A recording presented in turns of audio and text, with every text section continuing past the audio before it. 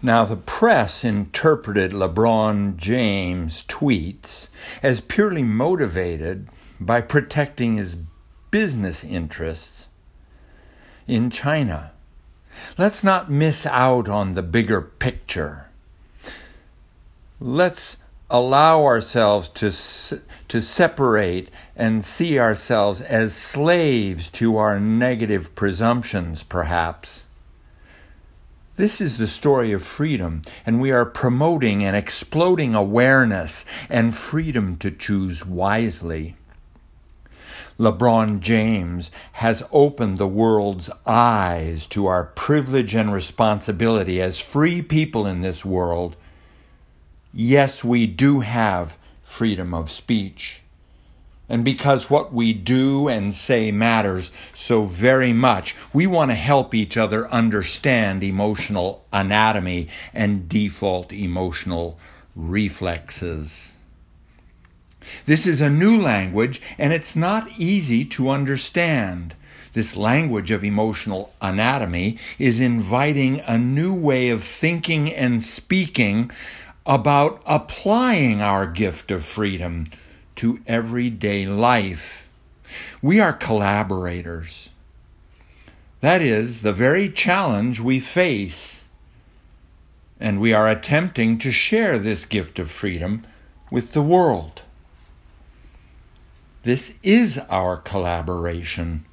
This is our opportunity to recruit the world into awareness of personal significance. Each of us, including our government officials in China, the United States, and around the world, we are all involved in this emerging collaboration of awareness.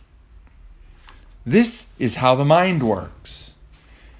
Default emotional reflexes trigger cascades of rapidly firing reflex sequences that leave us stuck in inaccessible compartments of thinking and behavior.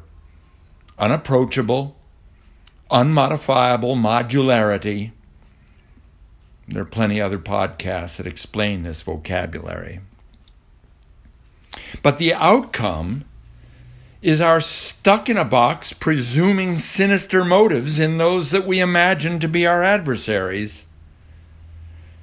Then ugly, sometimes violent intolerance of others can result. Default emotional reflexes force thoughtless comments and often provoke dangerous behaviors that actually threaten our freedom. We must be careful about what we tweet and what we say and what we do. We see this frequently in the United States of America, where new and radical ideas get expressed violently.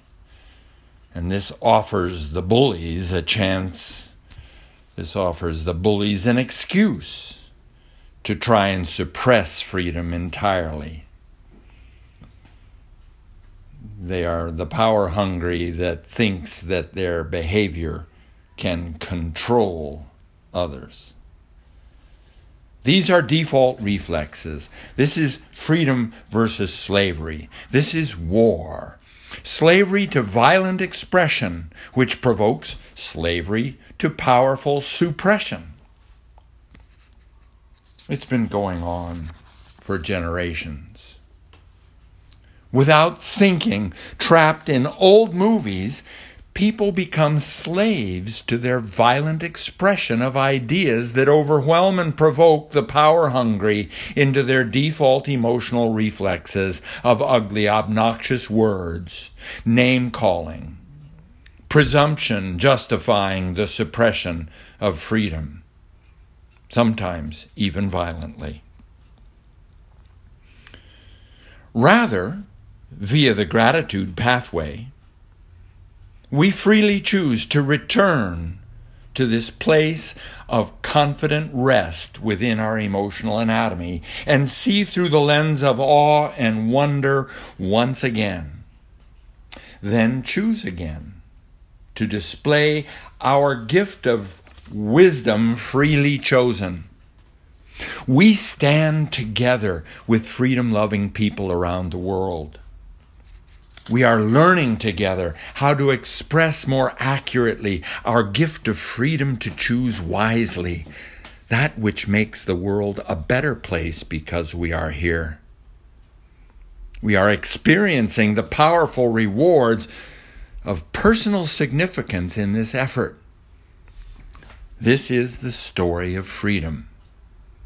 And we are learning to collaborate wisely, endlessly choosing what's better and better and better and better and better and better. This is freedom, offering the whole world a chance to see the legacy of freedom through our own free choice.